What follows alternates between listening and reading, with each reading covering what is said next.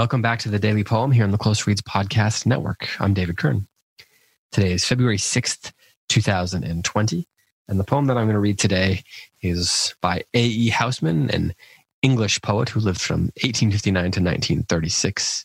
He was an English classical scholar, as a matter of fact. And the poem that I'm going to read today is called Loveliest of Trees. It's a bit of a ode to spring coming soon. I'm sure a lot of people out there are ready for spring to come and need some ice and snow to thaw. So with that hope in mind, I figured I'd read a poem that speaks to that hope. And here is A.E. Housman's Loveliest of Trees. Loveliest of trees, the cherry now is hung with bloom along the bough, and stands about the woodland ride, wearing white for Eastertide.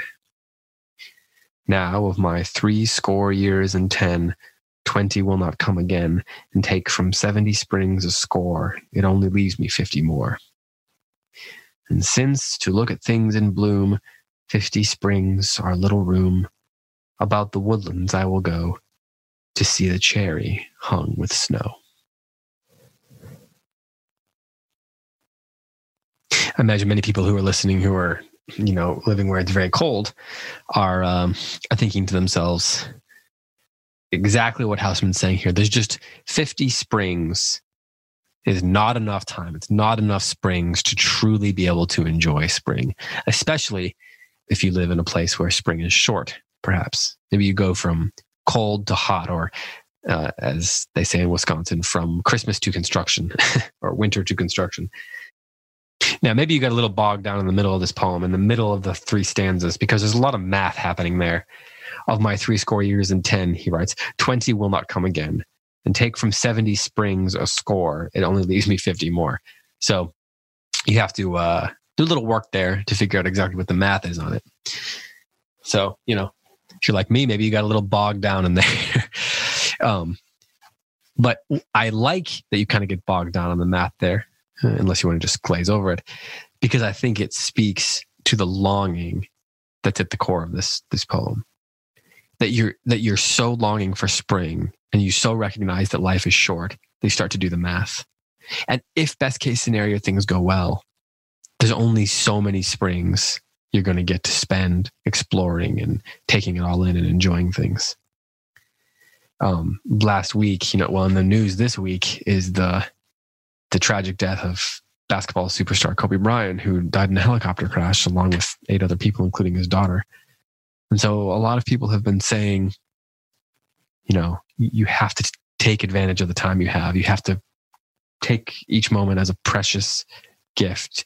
You never know what's going to happen. You never know how long you have. And all of that's true. And it's been the province of poets for generations, since the beginning of poetry and the beginning of storytelling, the recognition that our time on earth is limited. Even with the best in medicine, our time on earth is limited, and we only get so many springs. We only get so many Christmases. There's a line in the show, The Good Place, where the character says, humans are always a little bit sad, even in the best moments, because we know we're going to die. I think that poetry is uniquely capable of dealing with that sadness, of expressing that sadness, of communicating that sadness in a way that is universal.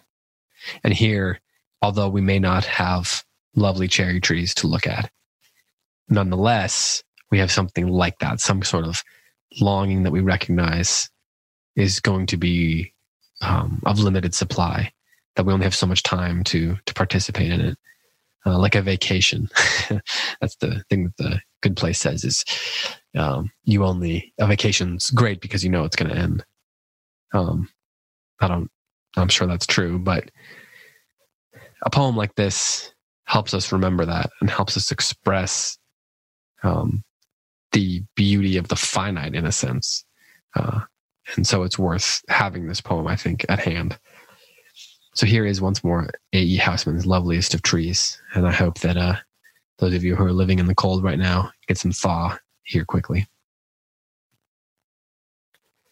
Loveliest of trees, the cherry now is hung with bloom along the bough, and stands about the woodland ride wearing white for Eastertide. Now, of my 70 years and 20 will not come again, and take from 70 springs a score, it only leaves me 50 more. And since to look at things in bloom, 50 springs are little room, about the woodlands I will go to see the cherry hung with snow. This has been the Daily Poem. Thanks so much for listening. I will be back tomorrow with another poem for you.